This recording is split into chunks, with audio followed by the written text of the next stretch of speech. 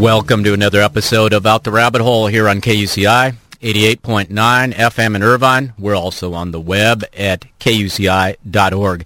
I'm Robert Larson. This is our January 5th, 2011 edition of the show. 4:21 p.m. on the clock here in Irvine, California. Getting going a little bit late here with the talk portion of the show, but hope you enjoyed that music. We're having a little bit of issues here. Getting our guest lined up on the phone. Sometimes the gremlins just play and cause problems. So we played some extra music, all desert-related songs. So you'll understand why we did that in just a moment here. And hope you enjoyed that. And we occasionally talk about the history and folklore of the California deserts because it's something I like to do. So I'm always excited to come across somebody who shares that enthusiasm and coupled with a wealth of knowledge. So this is the case with our guest today, Jayne Pojawa. She's going to lay on us some enchanted stories and peculiar trivia regarding our local arid regions that she often helps to collect and disseminate through the Morongo Basin Historical Society and other things she's involved with. And before we get going, I want to remind you real quickly that the opinions expressed on this program are not necessarily those of the KUCI staff or management or the UC Board of Regents. And if you want to give me some feedback on the show, you can do that by emailing me at rglarson@kuci.org. You can also catch me on Facebook. That's facebook.com/rglarson. Jayne, welcome to the show. Well, thank you, Robert. I'm sorry we kind of got off to a rough start with the technology thing, but, we're going to make up for lost time. Yeah, I'm sure we are. And let me get it right from you, the pronunciation on your last name. Okay, my last name is pronounced Pojawa. The J is said like a Y, and the W is said like a V. And it's a Polish last name. It actually means twilight, or a sort of an interstitial space. So I think that's what we're coming out of here. Yeah, well, that name is certainly appropriate for you. And so Pojawa. Did I get that right? Right, exactly. Okay. Uh-huh. And the spelling is Pojawa. And so you obviously have this love affair with the desert that I have as well. So how did that come about? Well, the desert is it's so wide open, and it seems like everything there, maybe because it is sort of on the edge of survival, is just a little bit stranger than maybe what we're used to in so-called regular life, although it's certainly regular enough for people that live there. And so it just kind of seems that if somebody decides that they're going to make their house out of bottles, or or if they're going to be noticing abnormalities in the starry night sky, it's probably going to happen out there. Yeah, and so again, it's kind of this a little bit of this twilight thing in the sense that it's this between kind of place, because when you're in the forest, it's this place like full of life, just teeming with. In the desert, you tend to, if you're not really familiar with it, you see a lot of rocks, and you think that's not living thing, but yet there are things living there. It's this kind of in between place. That is exactly the case, and there's certainly a lot of it. And it's really spread out. It's very geographically interesting, geologically interesting, and inhabited by lots of characters. So there's always something fascinating going on in the desert. Yeah, and that's right. It draws the characters, and we'll get into that in a little bit of why that is and who some of these people are. But let's first talk about your involvement with the Morongo Basin Historical Society. Who are they, and what is it that you do with them? Okay, well, I am I'm the Media and Communications Chair for the Morongo Basin Historical Society, and I got involved with that because my friend Barbara Harris was the president at the time, and so she basically recruited me the Cabot's Pueblo Foundation board. Cabot's Pueblo Museum is just a real awesome resource in Desert Hot Springs, which is, like maybe 10 miles north of Palm Springs. It was the home of a rather eccentric individual, Cabot Yerxa, who basically built his castle out of trash that he found on the desert. And so, what's not to like about that?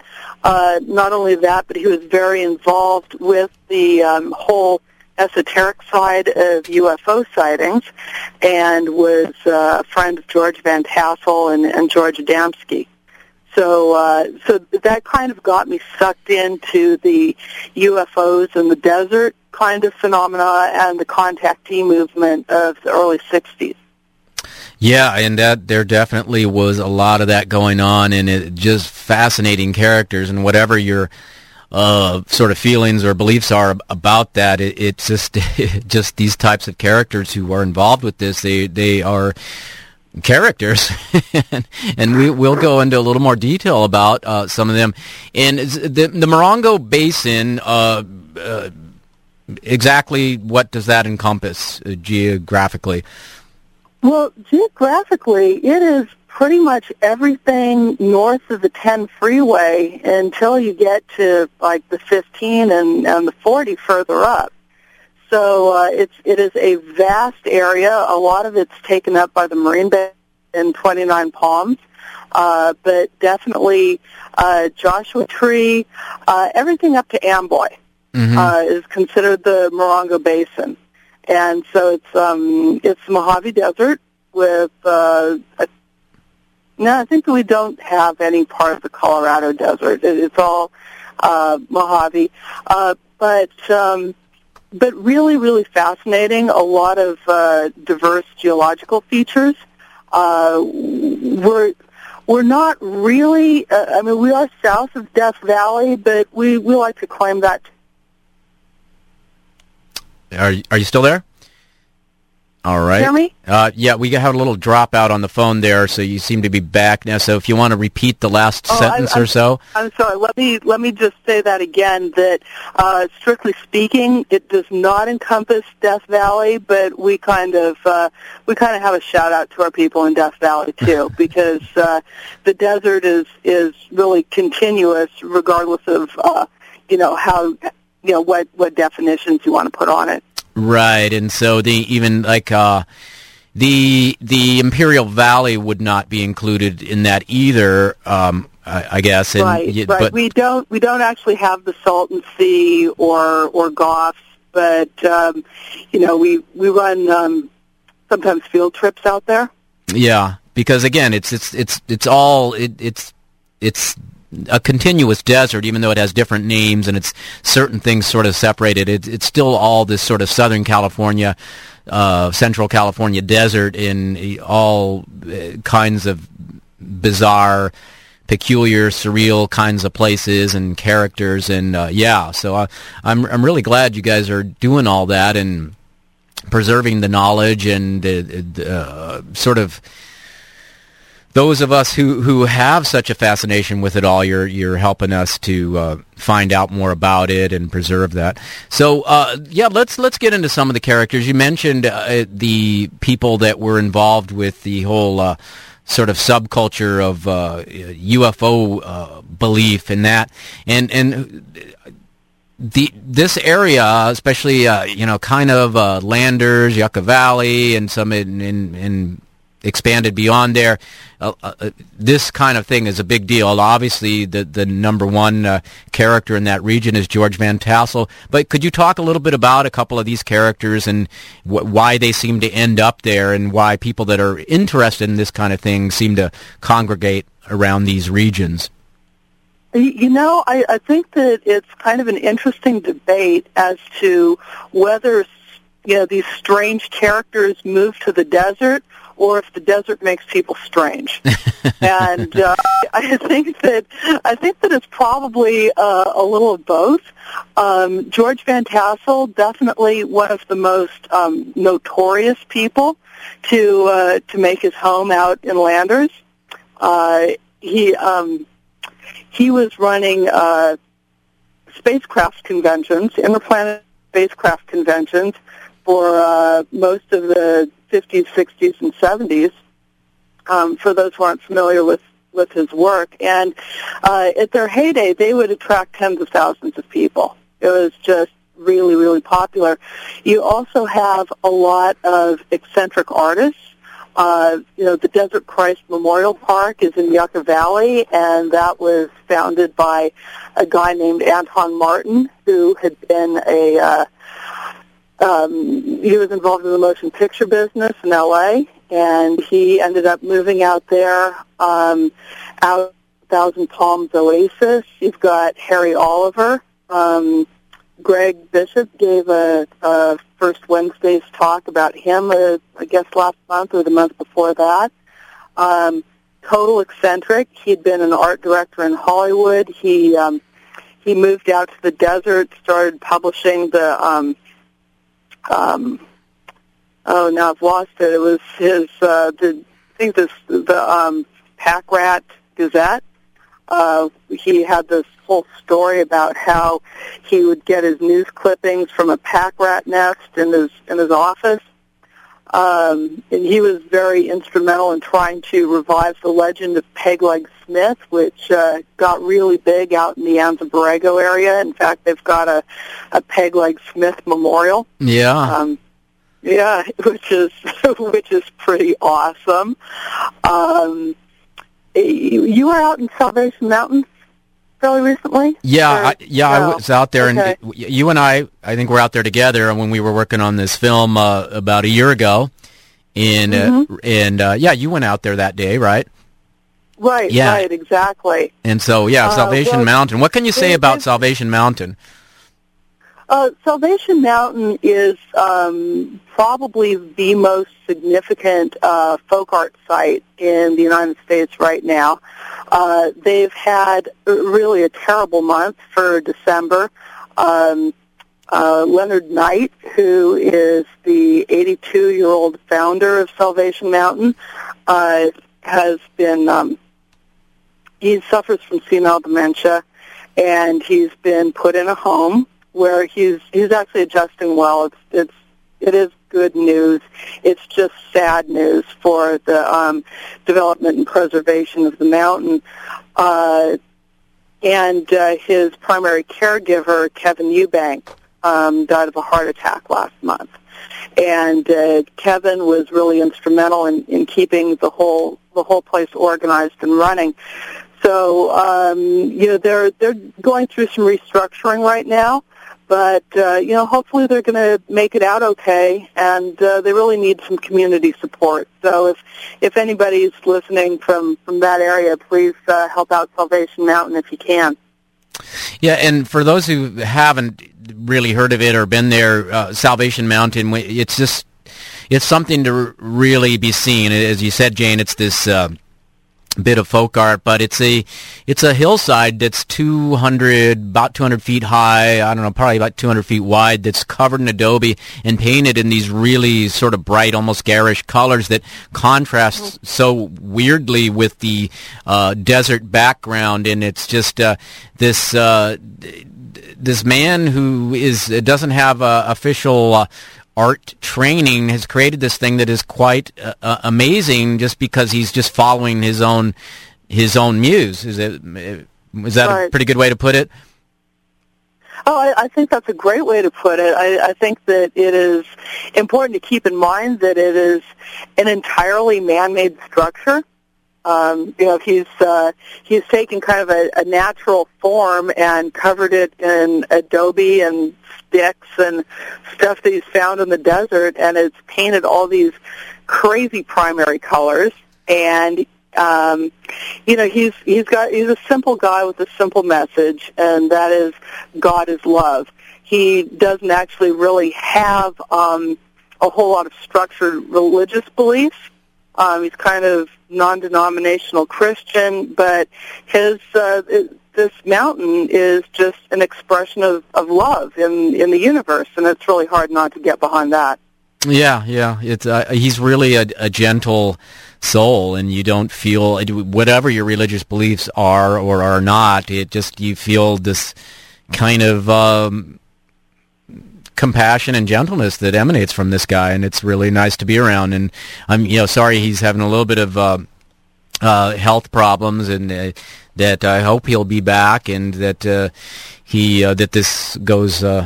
The mountain is preserved in one way or another, and which I believe it will be. It does seem that there are authorities who are. It's got an official designation as a folk art site. Is that not correct? I'm actually not really sure what the status of that is. He definitely has a number of plaques and awards and considerations and things that are on display there, but I don't know. I don't know how protected the site is from, say, a national preservationist point of view, which is unfortunate. I think that it really, really needs to happen. Back out in the Morongo end of things, Joshua Tree has had a number of eccentric artists as well, and one of them being Noah Purifoy. And his sculpture garden is still happening out there. He passed a number of years ago. And, I just really hope that the same is true of Leonard Knight's. It's not only the mountain, although that is, amazing and considerable. He also has a collection of art cards that he's also covered in Adobe or Bondo or something, Yeah. and then painted, and it's just really an incredible thing to see. Yeah, Salvation Mountain, and you can, those of you listening that aren't familiar, you can Google it, and you can easily find it, and it's well worth checking out. This is Out the Rabbit Hole, KUCI in Irvine. Robert Larson here. I'm speaking with Jayne Pojawa, and her name is spelled Pojawa. And Jayne, where can people find you online? You have a blog, or you have a couple of things where people can find out what you're doing? I have a couple of things, actually. I'd really like to get in a plug for Morongo Basin Historical Society, and that's mbhs.net. And that'll have, if they're coming up, as well as some really must-see sites out in the Morongo Valley. My personal website is pojawa.com, pojawa.com. And another thing that I do is I write for my husband's blog, and that's Raven Jake Dawes, and you can just find that by doing a Google on Raven Jake Typepad or Raven Jake Dawes. And we do a lot of excursions into the desert and some paranormal stuff. We'll probably be coming back to talk about Gamma Gulch, and you can get a link to it from there too.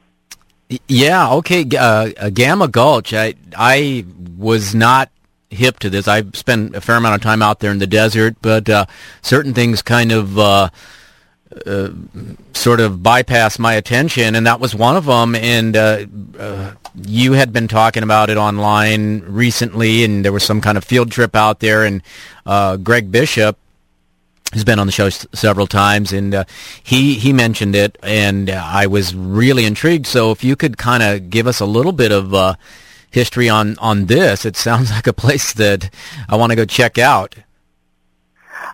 You absolutely do want to check this out, and I don't think that there's any way you could just kind of, show up there accidentally, because it's about 7 miles down an unpaved and basically unmarked road. And there's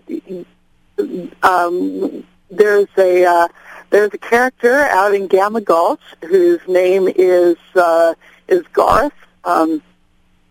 Garth Bowles, I believe, Bowles, and he's the founder of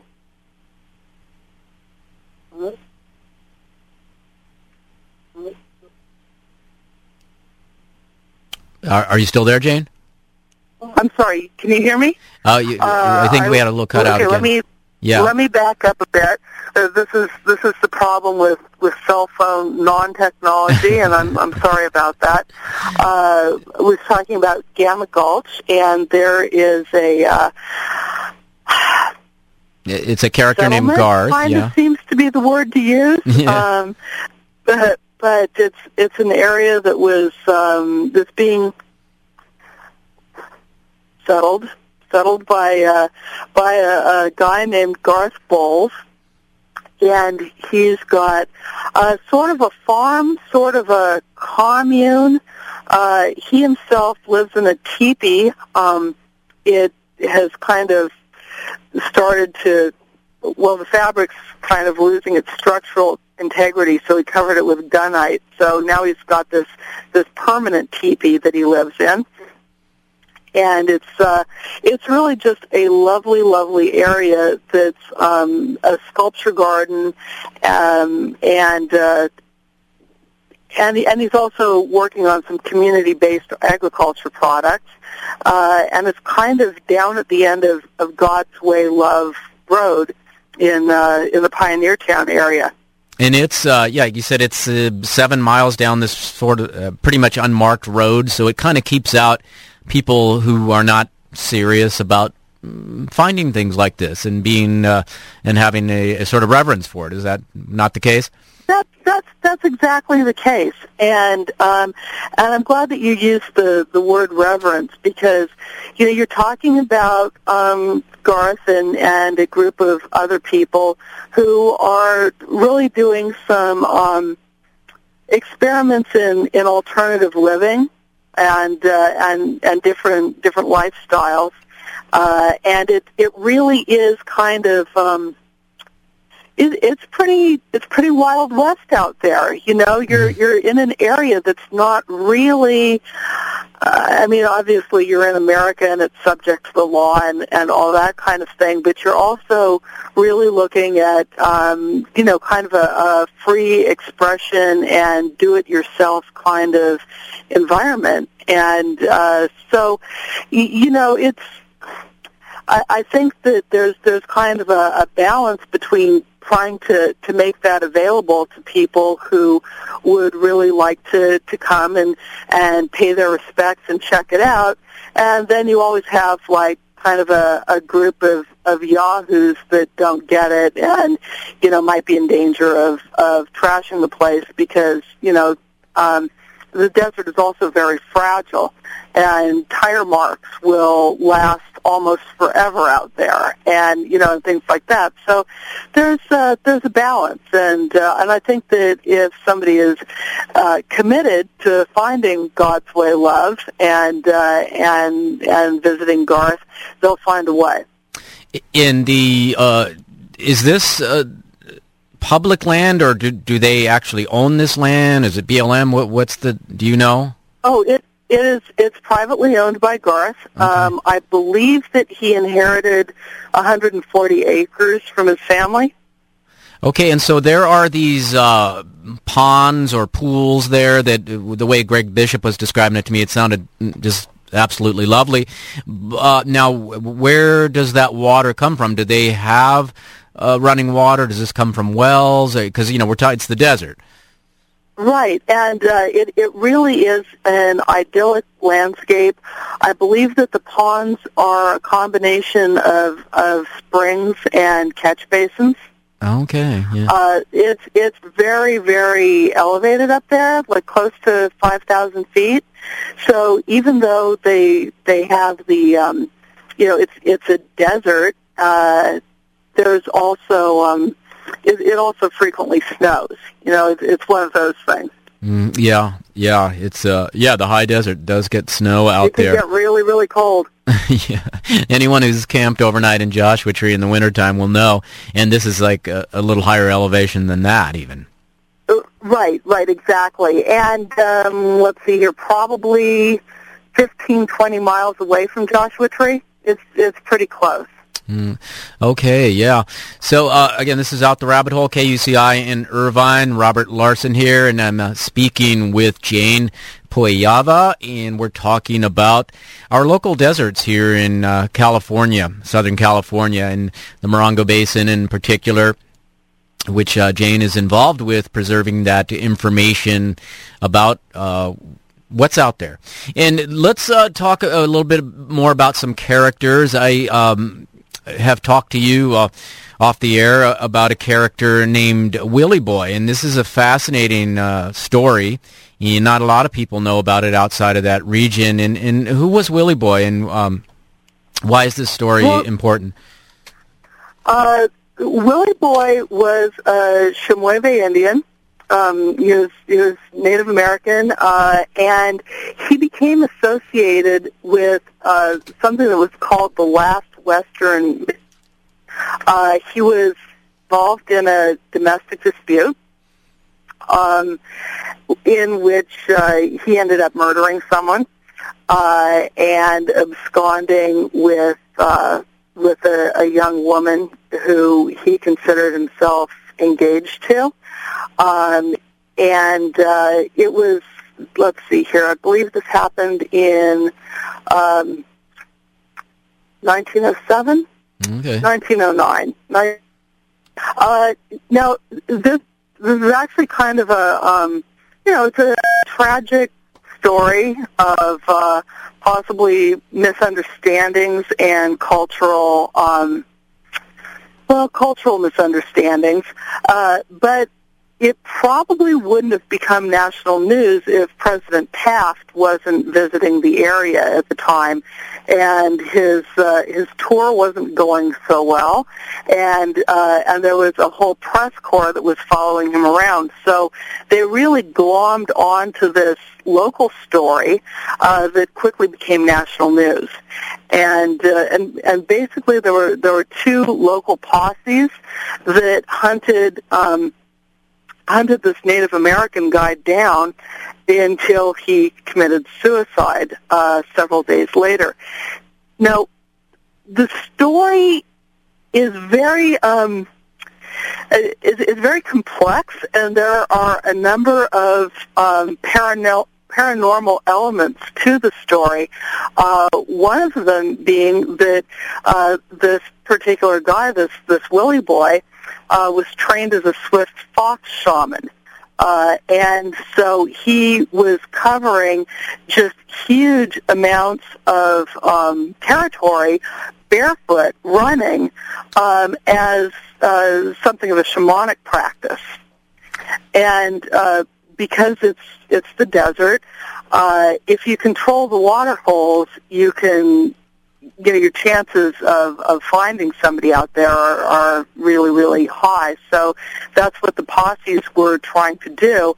And yet you had this large amount of local Native American resistance that was actively sabotaging their efforts by making certain sites look like possibly Willie Boy had been there if he hadn't, and virtually every water hole out in the desert has a Willie Boy story associated with it.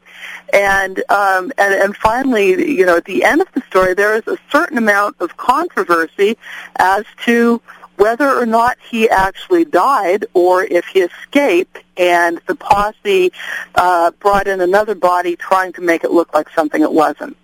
Yeah, so it becomes this classic folktale in the sense that there's a real story that happened, but there are all these elements of myth, weaved in and out of it, and it to this day it's hard to know exactly what happened. And as these folklore, the way it works is as time goes by, the stories mutate and it changes, and Willie Boy becomes this classic hero / anti-hero.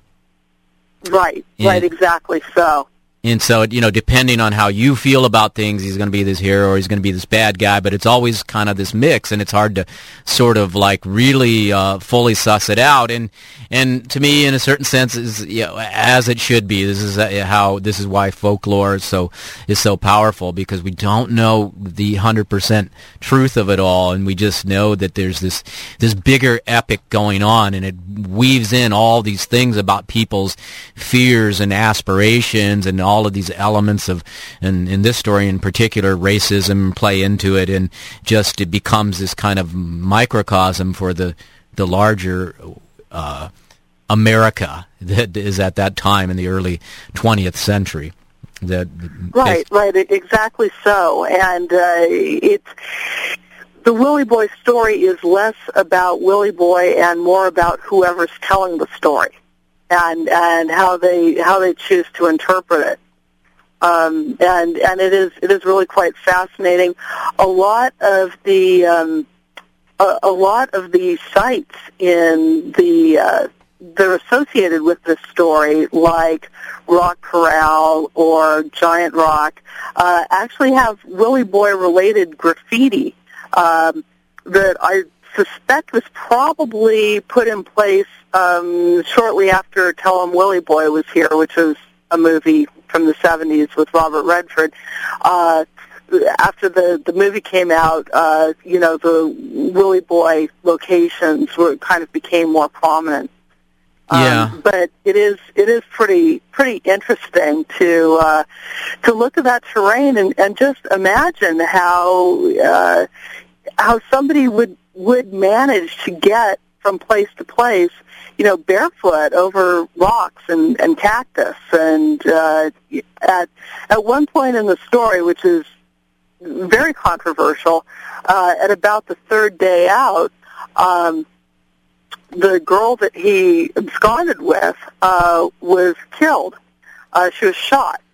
And the posse said that he had shot her because she couldn't keep up. But really, the preponderance of evidence points to the posse shooting her by mistake. So, so it's still very controversial even 100 years later.